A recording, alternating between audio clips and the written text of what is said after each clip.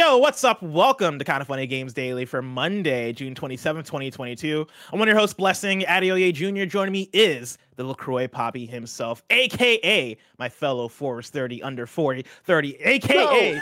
I don't know why I went 40 all of a sudden. You looked at me and you're like, that old motherfucker. I switched back and I was like, oh, this motherfucker is definitely close to 40, a.k.a. Tim motherfucking Geddes. You scared me with that because I was in the shower this morning and my birthday is in 3 days, bless. And I was thinking to myself, I was like, I can't believe I'm about to turn 34 years old. Like, that is such a crazy number to me. Like, oh my God. And I was thinking about it. And then I get out of the shower and I looked at G and I'm like, what the hell, dude? I'm about to be 34. She's like, no, you're not. And I'm like, yes, I am. She's like, no, you're about to be 33. And I'm like, do you feel like you're really 30? That makes me feel a lot better. Do you feel like you're getting up there now? Is it that feeling of Tim Geddes is getting old? No, I mean, well, in some ways, yes, but like in terms of the numbers, no. But when I thought I was turning 34, that 34 felt like, holy shit, that's a lot older than I thought I was. But turns out I'm not that old, so it's okay. I got a whole extra year. You're 32 right now? Yeah. No way. Yeah. Dude, I look up to you as like, oh, this man is like wise beyond his years. I look at you as like another generation. You're fucking my age practically. Yeah, I know, bro. That's fucking I've weird. been that. I've been like that. These motherfuckers always lump me in with these old ass motherfuckers with Greg and Nick, and it's like, nah, dude. 32. But also, when you were like 24, it felt like you were a totally different age group. And then all of a sudden you get 26, and it's just like, oh, Tim, we're all the same. This Saturday, I'm about to turn 28. Holy shit, that's right. Yeah, that's right. Birthday is this Saturday, and like I don't know how to feel about it. Like I know people out there are like, bro, you're still in your late 20s, like you're still young. But I was just telling Roger this morning, I was like, Roger, have you ever felt a hangover 2 days later? Because that's what I feel like right now. I went out drinking on Saturday, and I still feel that shit somehow. Yeah, it's the absolute worst. Well, I love that we're birthday bros. Same week. You're 2 days after me. Well, I'm playing Cuphead, baby, all day right here. Twitch.tv/kindoffunnygames. Let's go. /kindoffunnygames. I'm thinking about doing some karaoke, Tim. I'm thinking about it. Yeah, on my birthday night. So look out, I might drop it on the Slack. Okay, you said that's the Saturday. Okay, yeah, on Saturday. Yeah. This Saturday. I like that. Look out for that. For now, let's talk about today's stories, which include a Nintendo Direct coming tomorrow, Jeff Grubb spilling some beans about Metroid, and more, because this is Kind of Funny Games Daily. Each and every weekday at 10 a.m. live right here on twitch.tv/kindoffunnygames. We run you through the nerdy news you need to know about. If you're watching live, you can correct us. We get stuff wrong by going to kindoffunny.com/you're-wrong. If you don't want to watch live, you can watch later on youtube.com/kindoffunnygames, roosterteeth.com, or you can listen later on podcast services around the globe by searching for Kind of Funny Games Daily. Remember, you can use Epic Creator Code Kind of Funny on all Epic Store and Epic in-game purchases like Rocket League and Fortnite to help support the channel. To be a part of the show, to patreon.com/kindoffunnygames, or bronze members or above get to write in, and silver members or above get the show ad-free with the exclusive daily post-show. Housekeeping for you, a new Kind of Funny X-Cast went up over the weekend featuring the one and only Greg Miller. The crew talks about As Dusk Falls and whether it might have one of the best stories of the year. You can catch that on youtube.com/kindoffunnygames and on podcast services around the globe. And then we're streaming the new Outriders World Slayer content tomorrow as part of a sponsored stream. Come hang out with Mike, Greg, and me as we tear apart new enemies in a new environment. It'll be live after KFGD tomorrow on twitch.tv/kindoffunnygames and later on youtube.com/kindoffunnyplays. Thank you to our Patreon producers, Gordon McGuire and Fargo Brady. Today we're brought to you by Athletic Greens, but we'll tell you about that later. For now, let's begin with what is, and forever will be, the Roper Report. It's time for some news. Yeah. Oh, sorry. Fuck. You almost got it. You almost got it. I'm on, bro. I'm on. We're both on one. We have 8 stories today. Baker's dozen. Look at him. He went so hard. He committed, man. He committed was like, so hard. I'm going. Like Roger committed so hard that I thought I did something wrong. Yeah, I was like, oh shit, I went too early. Oh god, what did I do? What did I do, Roger? Let's start off with story number 1. Tim, it looks like Alana Pierce is telling us all the truth. A Nintendo Direct is coming tomorrow. This is Tom Phillips at Eurogamer. Finally, we have a proper Nintendo Direct set in the schedule for tomorrow. Tune in at 6 a.m. Pacific time for a show lasting 25 minutes long, focused on third-party games. Expect a look at Switch games made by companies other than Nintendo, so no hoping for Zelda Breath of the Wild 2 news here. As previous rumors with word of tomorrow's showcase suggested, we'd see the Persona franchise represented, as well as the possibility of Red Dead Redemption 2. Quote, a new Nintendo Direct Mini partner showcase is on the way, Nintendo wrote via its Twitter account.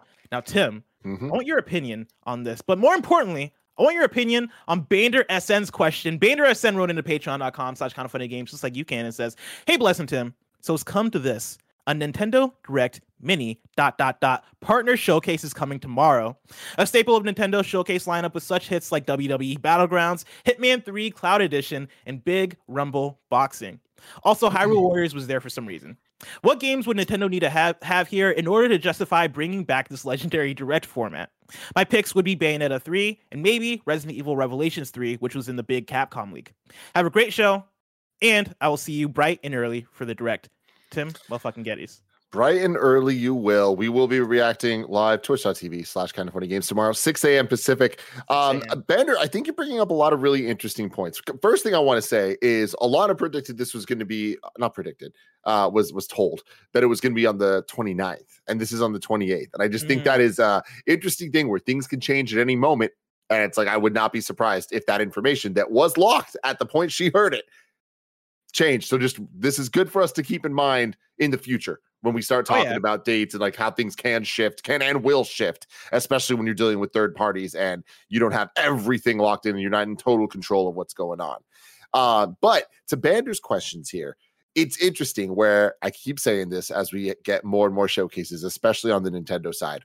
It's so impossibly hard to find patterns that are reliable these days when it comes to how they announce these things and what to expect from them. Because Bander, you're absolutely right here. The last Nintendo Direct Mini partner showcase we got was one of the worst Nintendo Directs we've ever had with the WWE Battlegrounds and all of that stuff.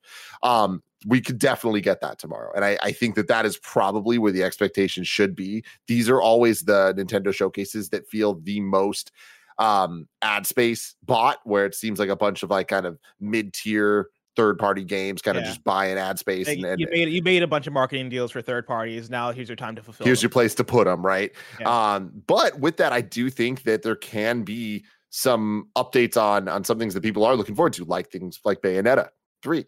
Right. I think that could count enough. And also Nintendo, the amount of times they've said we're only talking about third party games and then slip in first party ones, like there's just no fucking rules. You know, they use the wording partner showcase, right? And Bander said in their question references Hyrule Warriors, which was made by a partner, right? That's not necessarily a Nintendo first party studios game. So you can kind of see how that fits in. That reminds me of the Crypt of the Necrodancer Zelda game that was announced at a I think it was like an indie world showcase thing along those lines. Yeah. Right? Like I think there's still space for stuff like that to happen. I guess my question comes back to, is there a chance that this is a banger? The thing is, yes, there's always a chance. With a Nintendo Direct, it is like anything can happen.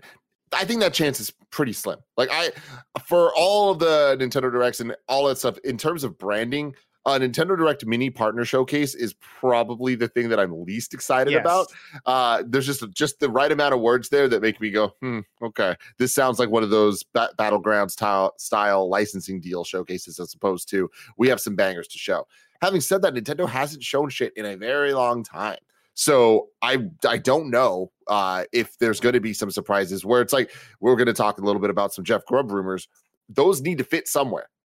That could just be a tweet, but it could just be here as like hey, I know we're focusing on all this stuff, but also get excited about this thing coming in the fall, because the fact of the matter is we are now about to hit the second half of the year, right? We are days away from July starting. So the kind of fall marketing machine needs to start. Oh, another thing to think about is Mario plus Rabbids Kingdom Battle Rush. That's not the name of it. The second one. Sparks of Social. Sparks of Hope. Yeah. That one is Social. That's a great one. That's a great one. That one, it doesn't have a Ubisoft Forward in the summer to promote it. So this actually, I think, might be where we see it. You know what? I'm going to stand by that. Now, actually, that's what I want to do, because I do think that there are so many third-party games in the ether that could or could not show up here. So I want your over-under on a list of games that I'm going to throw at you. Cool. All right. So Mario and Rabbids Sparks of Hope. You're saying yes. I'm saying yes. I think that might be the purpose of this one overall. What about Bayonetta 3? Ooh. Again, it has to be somewhere. So why not? What about Persona? You know, I've been convinced that Persona is going to come to the Switch at some point, and now that it's coming to Xbox, and all the stuff that they announced over the last couple of weeks, I feel like it's only a matter of time before it's announced on Switch. So, yeah, why not? I feel like it has to be, right? Yeah. Like it's coming to PlayStation, it's coming to PC. And when I say it, right, I'm talking about the Persona 3 all the way up until 5, right? Like it seems like the floodgates have opened for Atlas and Sega to bring that franchise to other places. Switch, I feel like is such a why isn't this here, right? It's not like Persona 3 and Persona 4 wouldn't be able to run on Switch. Even Persona 5, the original Persona 5 came out on PS3, right? Like I could see that making the transition there. Yeah. And I would think that the only reason that you haven't announced that on Switch already is because they're holding that back to actually be announced at Nintendo Direct so we can have that pop. Either that or you're just looking for further ports down the line because maybe it is extra work to bring it to Switch. It's one or the other, and I would hope that it's that former, because I would love to see that stuff come day and date to Switch, because that audience would be huge for Persona. I think that would make a lot of sense for that. Yeah. Another one to throw at you. The article mentions Red Dead Redemption 2, which I find interesting. Yeah, that comes out of nowhere to me. I don't remember seeing that on any leaked list or anything like that.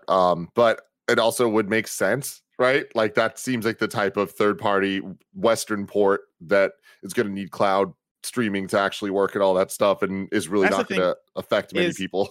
I can only see that through cloud streaming, right? There's there's no way in hell that game is running natively on the Switch. Like I actually picked up Red Dead Redemption 2 Sunday. I downloaded it. It was on the PlayStation Plus extra catalog, and I was like, you know what, man? I haven't booted up. I'm here. I haven't booted up RDR2 since 2018, and like I looked at my game time, and I was like, fuck, I played 35 hours of this game before I dropped off of it. Yeah, and I got probably about halfway through the story before I was like, I don't know if I'm digging this.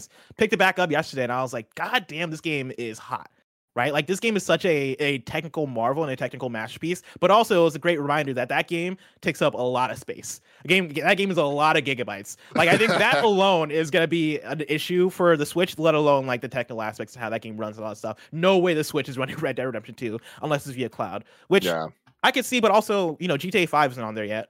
I feel like GTA 5 would be the move before Red Dead Redemption 2, but who knows? Yeah. Another one I'll throw at you. Sonic Frontiers. That's a game coming to Switch this fall. That is. Yeah, and Sega and Nintendo have had a healthy relationship in recent times. I wouldn't be surprised to see it there. That's the thing is, like, with this, everything that we're talking about, these all seem like the type of things to expect. Like, because what would be most exciting to us is like brand new announcements. Right? Like we know about Bayonetta 3. We know about all this stuff. It would be nice to get an update on Mario Rabbids and things like that. But like, I think what we're really looking for from this, because we've been kind of starved recently of big Nintendo announcements. So in a era that we're getting Xbox and PlayStation announcements out the wazoo over the last like 6 months, PlayStation a little less so, but there's been some bangers on the third party side with Capcom and Square. Yeah. The last state of play was strong. Yeah. They're bringing it. Nintendo's not right now. They're kind of just like, they have their games, they're coming out, and they're promoting a like summer lineup of things like with Mario Strikers and Xenoblade, and like they got a cadence of releases, but now it's time to start like deep diving on them and talking about what's next. So I worry we're not going to get any big announcements from this thing. But also, I don't know, man. It's end of June. So I wouldn't count this as like Nintendo's big June thing, right? And especially with the amount of words they added here with Nintendo Direct Mini Partner Showcase. Do you think there is a big, not June thing because we're at the end of June, but big summer showcase that is outside of this? I think there is a big showcase. I don't know that it's going to be in the summer. Nintendo has to have a big Direct sometime this year. Like when you look at you can go to, I forget the exact website, but Nintendo.com has some webpage that has a history of all the Directs. And you see all the dates. No matter what, with the pandemic, no pandemic, all that stuff, when you start looking at how many per year and what gets described as a Direct versus a Mini versus a XYZ, like it starts to tell a story of there needs to be at least one major Direct per year that like tells everybody what to expect for either the upcoming season or beyond, in the case of when we had the pandemic year, the first one. Now, Tim, I can keep throwing at you different game titles that I want to see or that I want to know what your prediction is for tomorrow, but I want to let Jake Bakes Cakes take it over. Jake Bakes Cakes writes into patreon.com/kindafunnygames, just like you can, and says, hope you all had a great weekend. Nintendo is back with a third-party showcase. From least to most likely, rank these potential announcements. All right, Jake Bakes Cakes then lists Mario & Rabbids 2 release date, Persona on Switch, Silk Song release date, Batman Arkham Collection, or nothing worth getting excited for. Thanks for all you do, and let me know what you hope to see there. Now, Tim, all right, again, we got Mario & Rabbids 2 release date, Persona on Switch, Silk Song release date, Batman Arkham Collection, or nothing worth getting excited for. How do you rank those? Ranking them, I think that nothing worth getting excited for is number one. I think that is the most likely outcome for how they're presenting this. Second most likely, I would go Persona on Switch. Third most likely, Mario Rabbids 2 release date. Damn, Silk Song getting down there, huh? Oh, Silk Song's the last thing that I goddamn. expect to see. Yeah, it could happen. It totally could. Again, the Switch and Silk Song, that makes a lot of sense. Like there's been synergy there before. Like I can see it happening. But the fact that we just saw Silk Song again at Xbox, and granted, the only news there was it's coming to Game Pass. So getting the date here could make sense, but I'm just not expecting it. It'd be hype, but I'm just not expecting it. I haven't heard about the Batman Arkham Collection. That's just such a, I don't know, maybe. Why not? Probably. That sounds like something that'll happen inevitably, right? Yeah, so if you told me it was already on Switch, I'd be like, oh yeah, that makes sense. So I'd put the Batman one over Silk Song, and Silk Song being the last for what I expect from this. Now, I wanted this clear. I'm going to say this right now on Kind of Funny Games Daily on Monday, before we react on Tuesday. Like, I'm setting my expectations correctly for this, that it's going to be a bad show. So if it is a bad show tomorrow, and then I'm like, oh man, this is a bad show, please don't get mad at me saying like, oh, Tim, you set your expectations too high. No, just because they set my expectations, it's going to be a bad show, doesn't mean that it's not a bad show. You get what I'm saying? Tim, they're gonna get mad anyway. I appreciate you trying to set that bar, but they're gonna, you know what they're gonna say. I'm just trying to throw some logic out there so that the smart people out there can, stand up for me when it inevitably happens, because that's just the way of the world here. Or it's gonna be a banger ass show, and I'm gonna be happy. I hope so. Let's hope for that. Because we've gotten those, right? Like the last State of Play really surprised me. That was a third-party State of Play, and it turned out to be the best State of Play ever, right? Like, what if this Nintendo Direct Mini Partner Showcase is the best Nintendo Direct Mini Partner Showcase of all time? The bar's low, bless. The bar's low, so they can leap way beyond that thing, but we'll have to see tomorrow morning, 6 a.m. right here at twitch.tv/kindoffunnygames. But for now, Tim, let's keep talking about Nintendo with story number 2. Jeff Grubb says Metroid Prime is coming to Switch. This comes from Gabe Gurin at GameSpot. At long last, it appears the Metroid Prime trilogy is finally coming to Nintendo Switch. Metroid Prime Remastered is reportedly only a few months away, with remastered versions of the second and third games also planned. According to Jeff Grubb on GameSpot's sister site Giant Bomb, Nintendo is planning to release Metroid Prime Remastered this holiday season, likely to match up with the 20th anniversary. He also said it's possible dual stick and gyro controls could both be included, and the improvements will likely be greater in Metroid Prime than in 2 or 3. It could very well be one of the biggest games released on Nintendo Switch in the latter half of the year for Nintendo, and it'll be the second new Metroid game in as many years. Now, talking about Nintendo's fall is very interesting, because we're talking a lot about third party via that last story, right? When you get into first party, that is where things start to become a little bit more barren, but not like dire by any means, right? It seems like we could get, well, we are going to get Pokemon. Splatoon 3 is announced. I believe that has a date sometime in September. Is it summer? I'm pretty sure, right? Isn't that? I want to say it was July. I think Xenoblade is July. Splatoon, I want to say it's September 9th. More fall.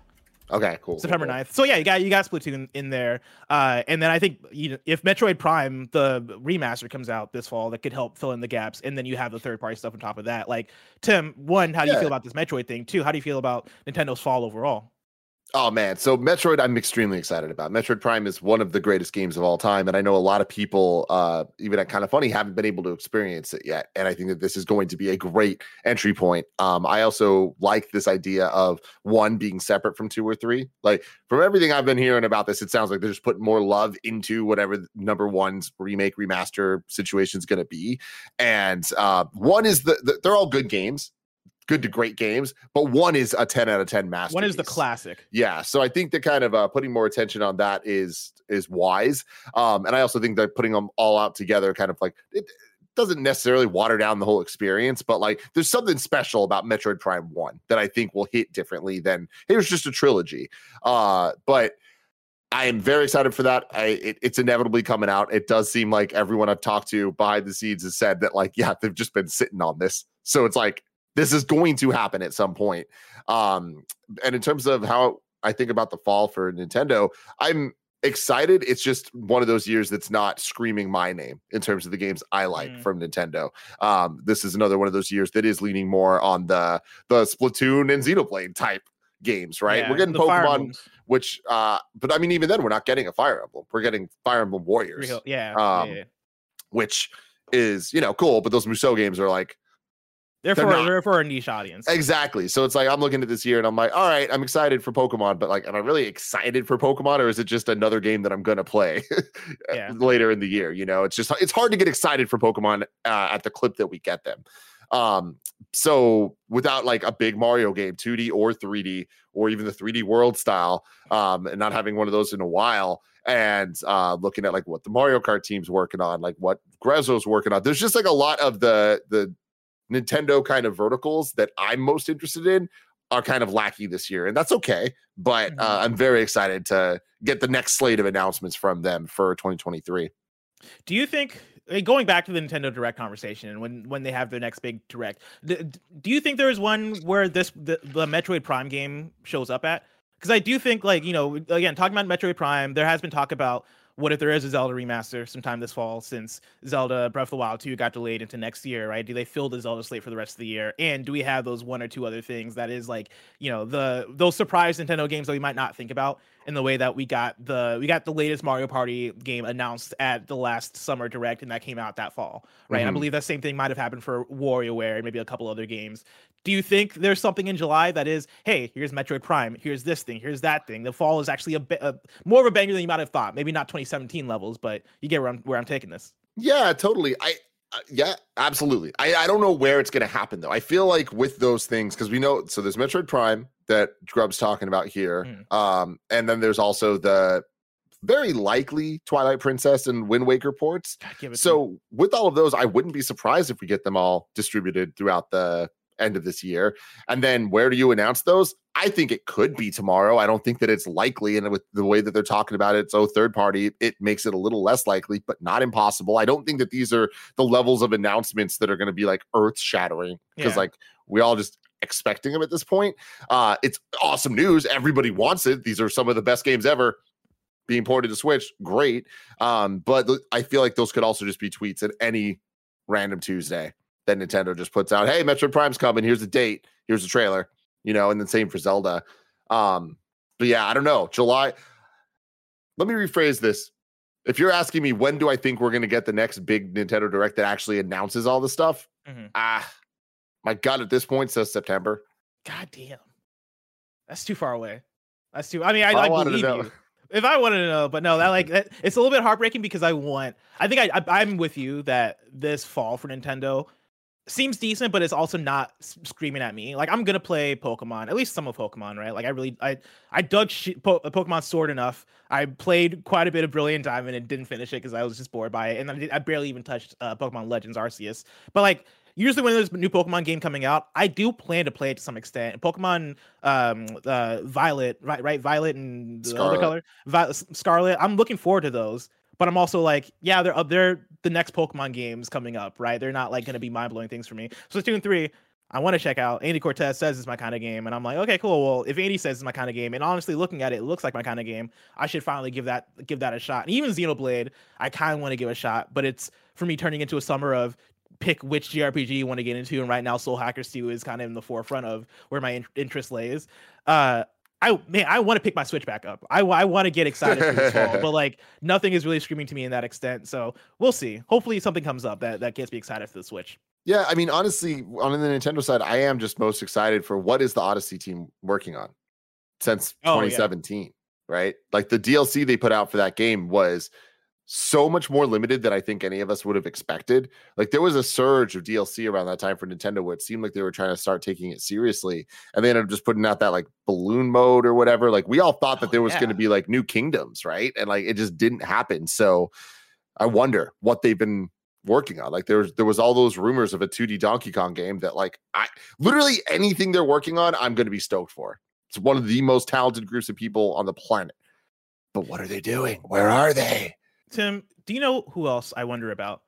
Ubisoft, specifically Skull and Bones. And story number 3, it seems like Ubisoft will finally re-reveal Skull and Bones this next month. It is claimed. This comes from Andy Robinson at Video Games Chronicle.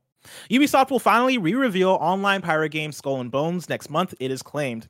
That's according to writer Tom Henderson, who claimed on tryhardguides.com that the publisher is planning to show gameplay and reveal details of the title's mechanics during the week of July 4th. That's next week. If true, this would represent the latest indication that the long in development title could finally be approaching a release date. Over the past month, Skull and Bones has been rated by boards in both Brazil and South Korea, suggesting that it could arrive during Ubisoft's current fiscal year, ending March 2023 as planned. There have been other potential signs that the game could be nearing completion, most notably via a leaked Skull and Bones video in April, which provided an overview of what players can expect. According to the 6-minute video, the game is set in a world inspired by the Indian Ocean during the golden age of piracy. Players begin their journey as an underdog whose goal is to become the most infamous pirate to sail the seas. Skull and Bones was first revealed by Ubisoft at E3 2017, with a release date set for the end of 2018. It was then delayed to 2019, then March 2020, then the fiscal year ending March 2022, then the fiscal year ending March 2023. Tim, Skull and Bones, we've been waiting for it for 5 years at this point to come out, and it's been going and going. What do you expect from this review? We've been waiting for it for 5 years is a way to say that. Is a way to say it. We've known about its existence. We've known about its existence for 5 years. Yes, that is true. I am at this point surprised that it's still happening, but it's also one of those things where I've been surprised that it's still happening so long that it kind of just has to happen because too much money and resources was put into it. But wouldn't be surprised about this. It is weird where we didn't get any word from Ubisoft during this Summer Game Fest season. Like the last couple of years, we got those Ubisoft forwards, and there was a while where we were getting multiple Ubisoft forwards a year. And I think that the pandemic and the effects of everything have kind of caught up to them where we haven't gotten one in a while. I don't know if we got one this year. Did we? This year, no. No, we got one last year. I remember later last year. But that's a while, right? For Ubisoft to not have big announcements to make, especially when you think that they were the last remaining big third-party conference at E3, and they were always the biggest third-party conference. Bethesda, if they had their moment, they had their shit to talk, they'd come out and show some stuff. But Ubisoft always was dropping 20 game announcements, and a lot of them were things we'd expect, annualized versions of Assassin's Creed and Just Dance or whatever. But there was a lot to talk about, and it's just interesting to see their strategy kind of shift and change where it's been almost a year and we haven't heard about what they're working on or updates on the things, despite Avatar supposed to be this year. Yeah, Avatar is supposed to come out this year, right? And it seems like they have a lot to talk about. Assassin's Creed Infinite or Infinity or whatever that's supposed to be, that's out there in the ether. And they said that we'll hear more about that in the fall, right? But where does that leave Ubisoft Forward, if there is even another Ubisoft Forward? Again, Roller Champions was another one that we had been waiting on more information on, and it just dropped out of nowhere. They're like, hey, Roller Champions is out and you can play it. And that's one that I would have expected to appear at some kind of showcase. I don't know if the strat for them is leaning off of it because maybe schedules get weird with pandemic and video game development being hard and maybe shifting schedules and things not coming out on time and all this stuff kind of coming into play, let alone how many games they have out in the ether that people have questions about between Beyond Good and Evil 2, between X-Defiant. I bring up X-Defiant, I feel like every episode at this point on Games Daily because I have so many questions. Where is that thing? Division Heartland, the list goes on in terms of games that have been put out there. What's going on with Prince of Persia? And maybe it is the fact that they just don't have answers for us yet that they're ready to reveal, and so it is them playing things close to their chest. I do find it interesting that it seems like this reveal is happening next week, apart from a Ubisoft Forward. Right? I wonder if that means that release is imminent. I wonder if that means that it's going to be it's out next week situation or next month situation. Otherwise, why not just hold it? I mean, over the past month, Skull and Bones has been rated by boards in Brazil and South Korea, suggesting it could arrive during the current fiscal year ending March 2023. So, yeah, that could happen. That does seem a little sooner to me than I'd expect for this game. It feels like a March 2023. This feels like a up to the last minute type game. But hey, if they're talking about it separately, maybe you're onto something. Maybe they don't have a Ubisoft Forward's worth of announcements, but they do have one game to confidently talk about at whatever state it's in. Yeah. And Ubisoft, I don't think really does early access. Like they do early betas or early alphas to like do the playtesting stuff, but typically they don't do early access. Skull and Bones does scream to me as, oh, here's an early access game that we can put out, and we do the full 1.0 launch sometime in March, because it seems like this is the kind of game you want people to get their hands on and really experience and really tinker with to figure out how you want the systems to work and how you want cosmetics to work and microtransactions and balancing and all these things. I went and I watched the leak gameplay breakdown of Skull and Bones, and they really want that game to be a games as a service type title. It looks like from what we saw that game as in 2017 to what it is now. I remember the big complaints in 2017 being, oh, this is a game where you're literally playing as the ship. Like you're not really like running around as a character. You are doing ship battles, but it seems very barren in terms of giving the player the freedom to run around the world and really experience being a pirate. Looking at the gameplay breakdown, that I recommend if you're out there, you're listening or watching, and you're like, I really want to know what this game looks like, look it up on YouTube. I got it off of the who did I get this article from? I got it off of VGC, right, where I got this article from. The game looks way more fleshed out than it did when they originally showed it, right? You are playing as a pirate. You are unlocking different cosmetics for your pirate. You are teaming up with other players, right? Co-op partners. You are doing these ongoing things. You are searching for treasure. You're getting to battles. Like this game seems like it has a lot more content than originally introduced, which I think is going to be really good for it. But also, like, it is going up against other established games like Sea of Thieves, which I think is going to be a battle for it at the same time. It seems like that was the shift.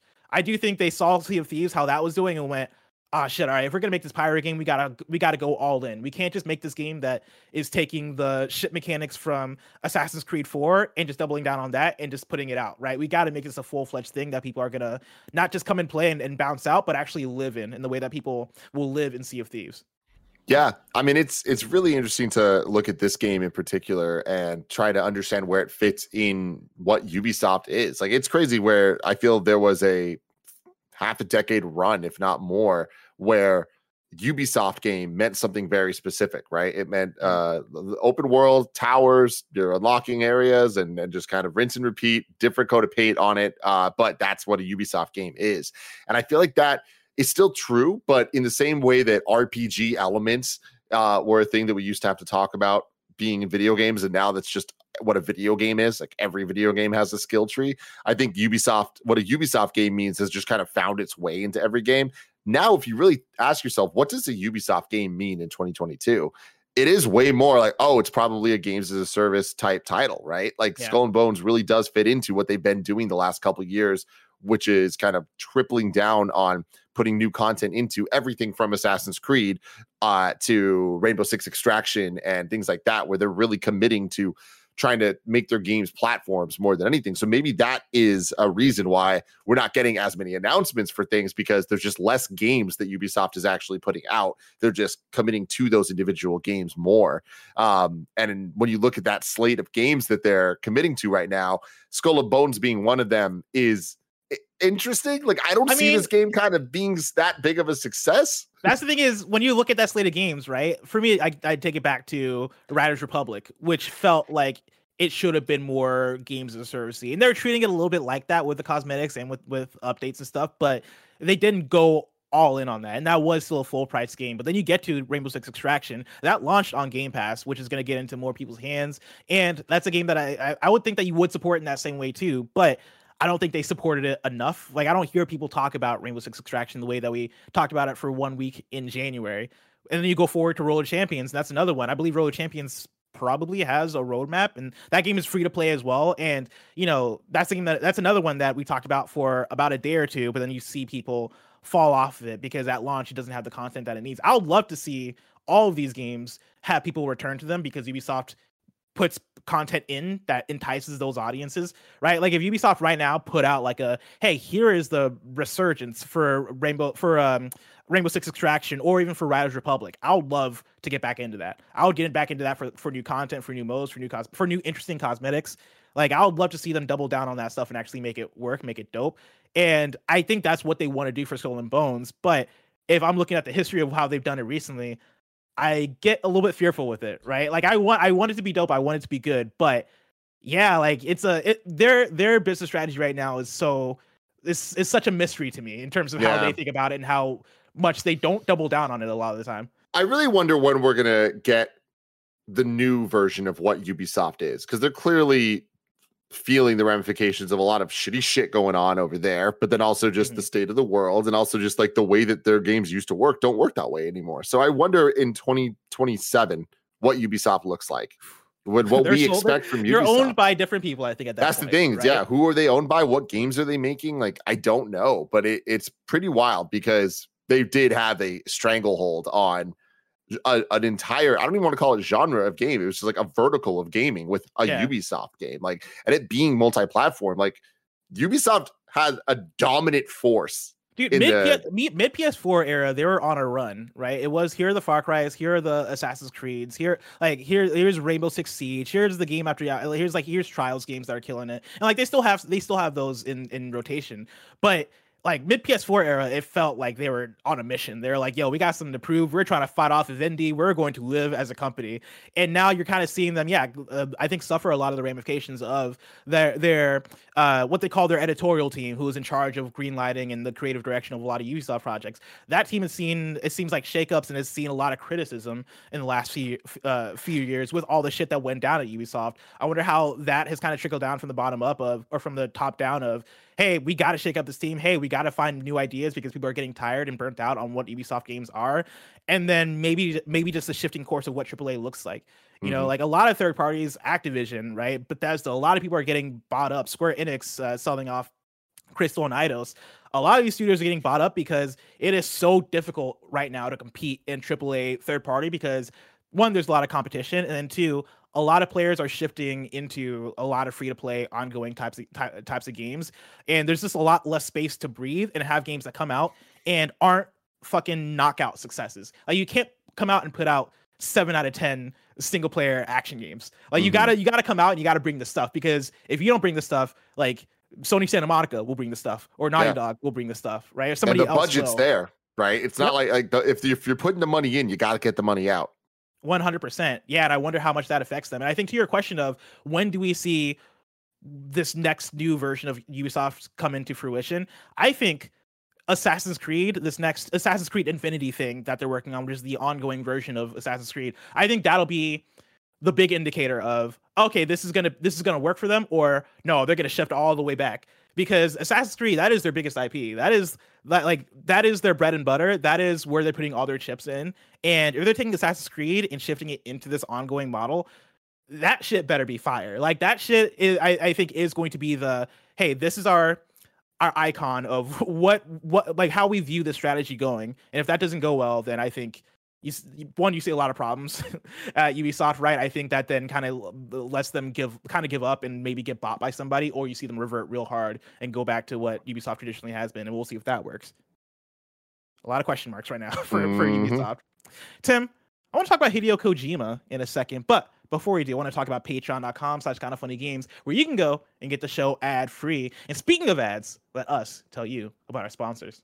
This podcast is brought to you by something Tim literally uses every day. AG1. Tim's birthday is June 30th, and he decided to give himself the gift of taking care of his body with AG1. With one delicious scoop of AG1, you're absorbing 75 high-quality vitamins, minerals, whole food source, superfoods, probiotics, and adaptogens to help start your day right. This special blend of ingredients supports your gut health, your nervous system, your immune system, your energy, recovery, focus, and aging, all the things! Tim mixes AG1 with his water, loves the taste, and says he's feeling better than ever. Athletic Greens has over 7,000 5-star reviews, and Athletic Greens is a climate-neutral certified company. Right now, it's time to reclaim your health and arm your immune system with convenient daily nutrition. It's just one scoop in a cup of water every day. That's it! No need for a million different pills or supplements to look out for your health. To make it easy, Athletic Greens is going to give you a free 1-year supply of immune-supporting vitamin D and 5 free travel packs with your first purchase. All you have to do is visit athleticgreens.com/kindafunny. Again, that's athleticgreens.com/kindafunny to take ownership over your health and pick up the ultimate daily nutrition insurance. Story number 4, Kojima shelved a project because it was too similar to The Boys. This is from Jordan Midler at Video Games Chronicle. Hideo Kojima has claimed that he recently shelved a project he was considering for a long time due to its similarity to the Amazon series The Boys. Speaking on Twitter, the mind behind Metal Gear Solid and Death Stranding said that he, quote, put it on hold because the concept was similar, different settings and tricks, to the Amazon show. Quote, a buddy, in parentheses, male/female, a buddy thing with a special detective squad facing off against legendary heroes behind the scenes, Kojima said. I was thinking of Mads Mikkelsen as the lead, end quote. And you know it's real because he was thinking about Mads Mikkelsen. That's very Kojima. It's unclear whether Kojima meant a game or a project in a different medium, especially as Kojima Productions seeks to expand into multimedia.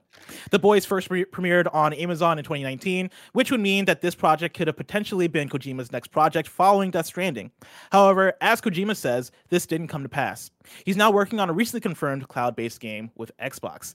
Tim, could you imagine a Hideo Kojima game that is a lot like The Boys TV show in comic?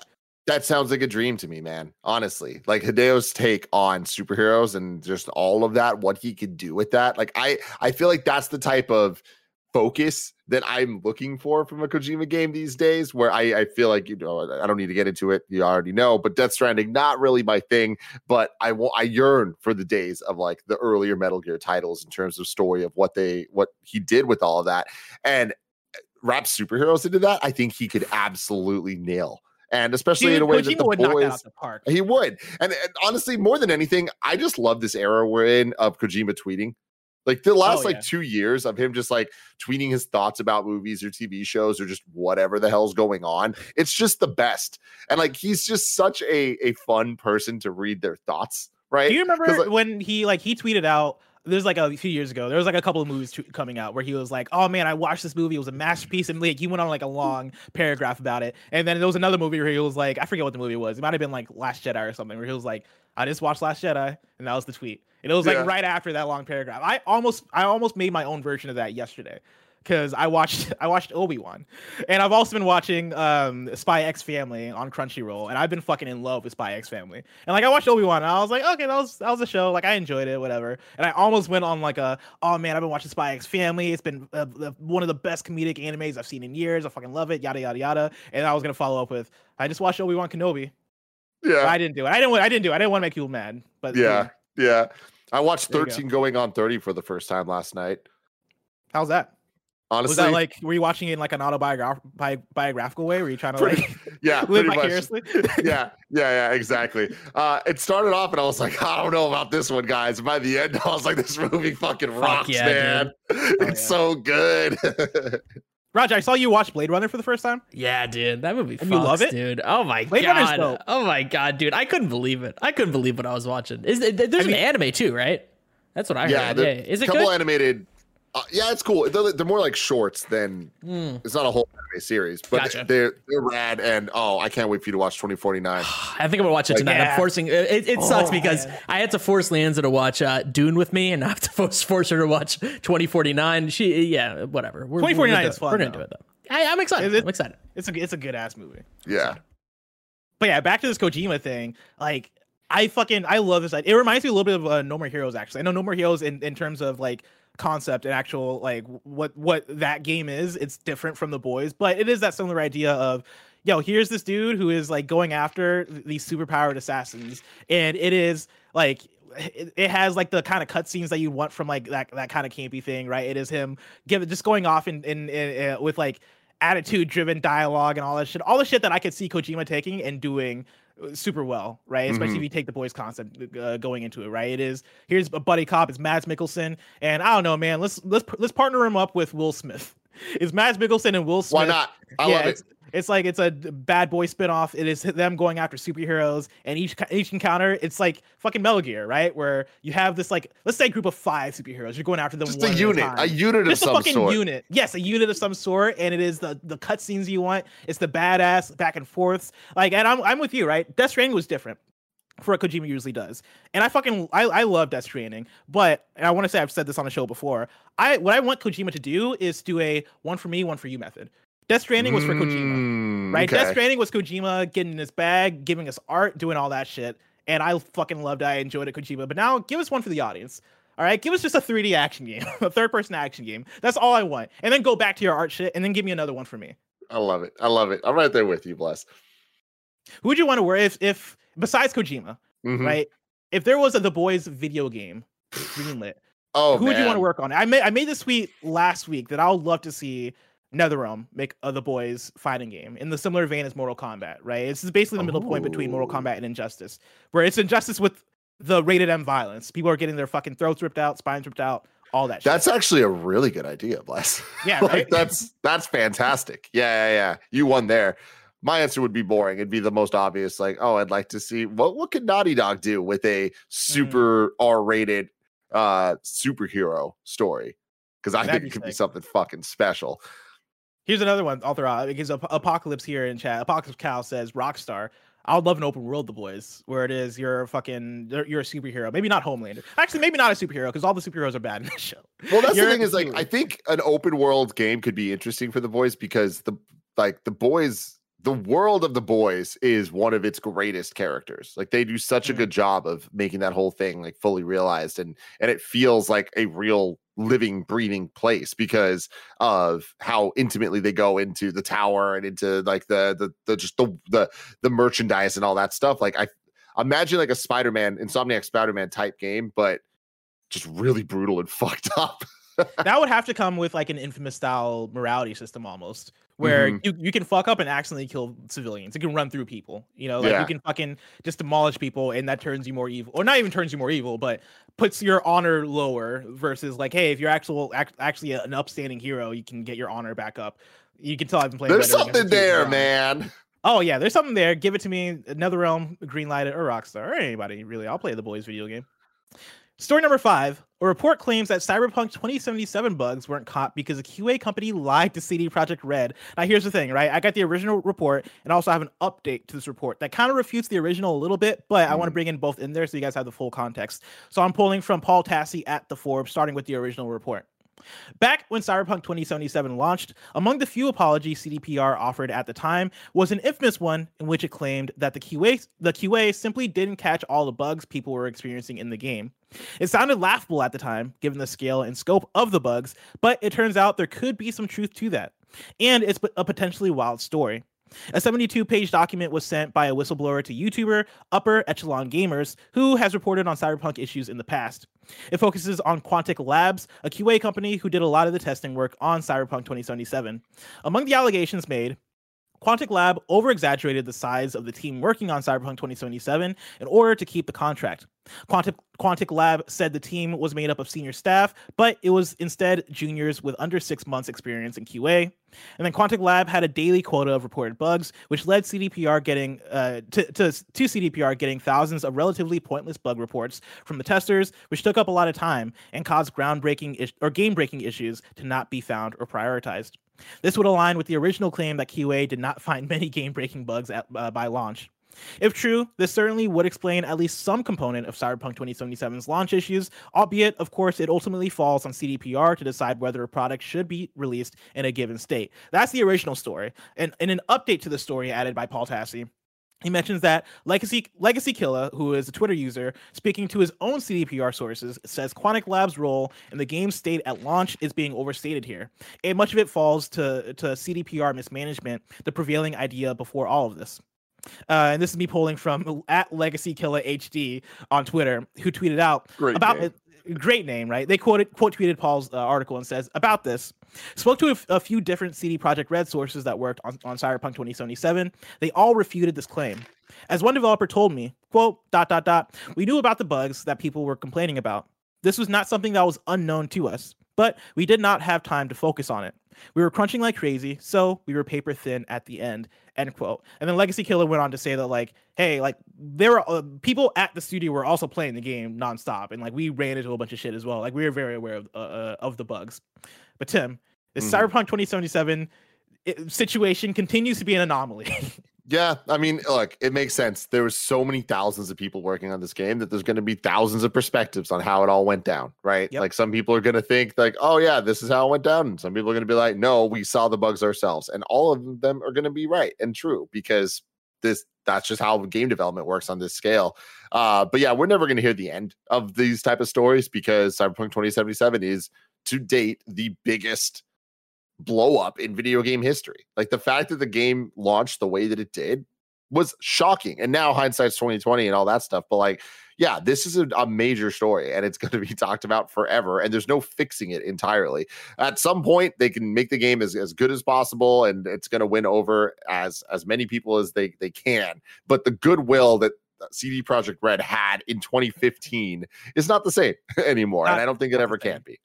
Yeah, and I'll never forget like the review situation for that game where we got review codes for it like 6 days before embargo. And I remember this was like the day after I read a story about how a developer had spent hundreds of hours in Cyberpunk 2077. And so getting that game the week before, I was like, oh shit, all right, here we go. But we only got the PC copy, right? And one issue of the PC copy. And they I believe like teased console copies, that ended up not getting us console copies. And that's like looking back at the story, right? It's like, I'm sure to some extent I could see the whole QA situation being this weird comical, oh man, the QA testers lied to us. Like, I don't necessarily discount that from happening, but so much of it does fall on CDPR. Like, they knew what they had in their hands.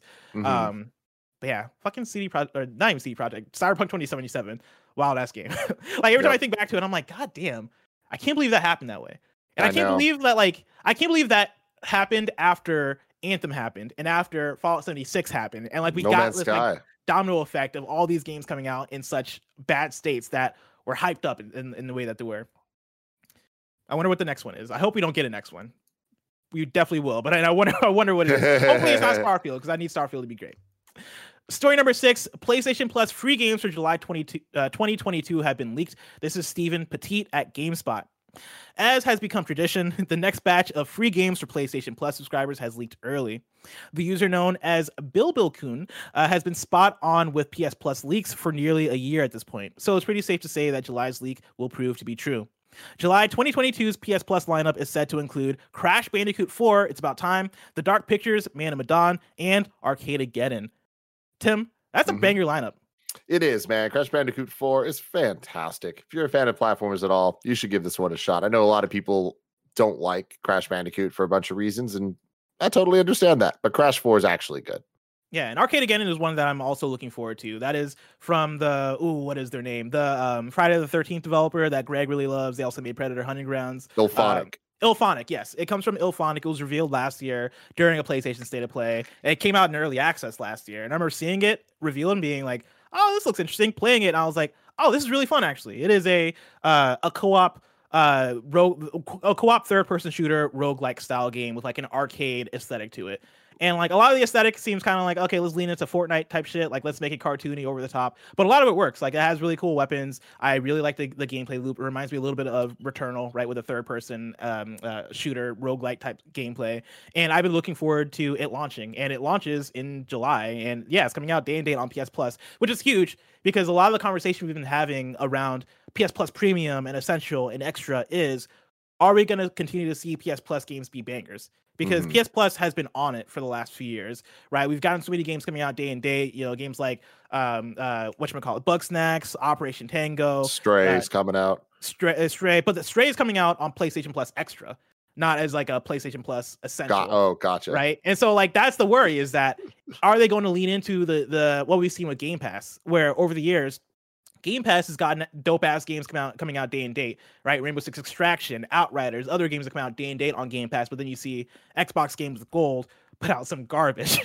Like, that's been the slow burn of, oh shit, man, games with gold games aren't it anymore. I think we have fucking Nintendo just being like, nothing this month, and then next month, you're getting fucking Goober Booger Patrol 4 here's on an the NES Super game Nintendo. we made up. Yeah. Yeah, a bunch of randomized ass games for the NES and SNES. Yeah, I've had the fear of, all right, so how are PS Plus Essential games gonna go? Are there 3 games that are gonna be bangers? Are you gonna see day and date stuff? And seeing Arcadegeddon be day and date, it bodes really well, along with Stray coming out next month too.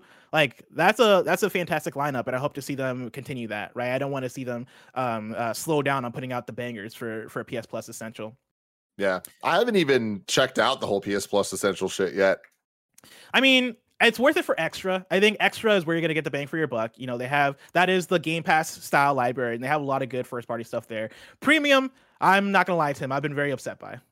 They're missing out on a lot of good PS2 and PS1 and classic games in general. They're also bulking up that library with remasters, which is like fine, but also it's like, okay, well, you guys are doing this because you don't have anything else, right? Like, why is fucking Spyro Reignited trilogy on the essential, like, or not essential, sorry, the premium classic tier of games? Like, it's a PS4 title. Give me classic Spyro. Give me the old Spyro, and then put this on extra.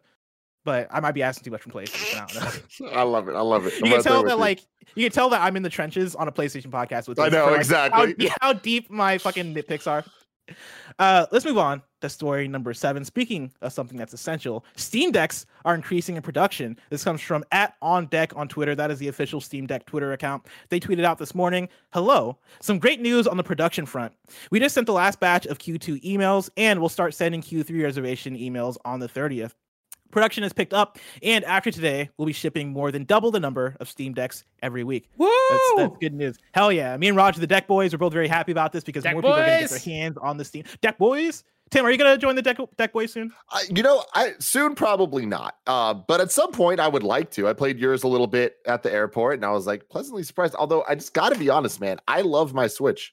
I haven't really talked about this on shows too much, but I got these like essentially Pro controller, but like they're Joy-Cons that are like more like a Pro controller on each side, and it has been a game changer for my Switch experience. And just the OLED screen, man. Talk to me, Steam Deck, when you get OLED. Yeah, but the Steam Deck has like some pretty good resolution though. Like those games look crispy. Yeah, the Jaggies on the characters. That is true. That is true. But I like Switch. Real the talk, Steam Deck man, doesn't have Breath of the Wild though, and so I the Steam Deck doesn't legally have Breath of the Wild. we're such fucks. Let's round out the Roper Report with story number 8. I titled this story, I don't know what this is, but it looks cool as hell. This comes from Daniel Ahmad on Twitter. I have a video, Roger, if you're able to pull it up. Daniel Ahmad tweeted out this morning, Tencent's Lightspeed Studios also announced its first AAA open-world Unreal Engine 5 game based on the legendary heroes of the Jin Yong Wuxia world. Jin Yong novels are extremely popular in Asia, so this will have a lot of appeal as a full HD experience, unlike previous games. Now, here's the thing. Every now and then, we get trailers of games that are being developed in China. And I'm always like, damn, this shit looks fucking nice. And then I hear more about the game like the next year, and I never get my hands on those games because, like, I don't know, they're all far out. But this is another one to add to the list of Chinese games that look like they're fucking amazing, right? Like, look at it. Apparently, this is open world. It's AAA. It's running on Unreal Engine 5. And look how fucking cool this looks. This looks incredible, man. You're right. There's just something about the Chinese game market on this. I don't even know what you call this. Whether it's like AAA, III, something in between. It's awesome. Yeah, man. And I mean, we've had some games come out of China and be bangers, right? Like Genshin Impact, I believe, came out of China, and that's one that has taken a lot of the world by storm, right? And so like this is it's not like a vaporware situation of, oh yeah, look at this, it's never gonna come out. It's more so hey, keep an eye on this because this might change the world. What was the other one that came that I think it was at Gamescom opening night live? It was the one that looked like an open world Pokemon with a fucking crazy ass art style. And the trailer was like 7 minutes long. Yes. I don't remember the name my of it. God. I remember that. Holy shit. Chat, was that out of China as well? DokeV. LizCar89 says, yes. That's another one where I was like, God damn this game. Like this shit looks wild. People are saying Korea.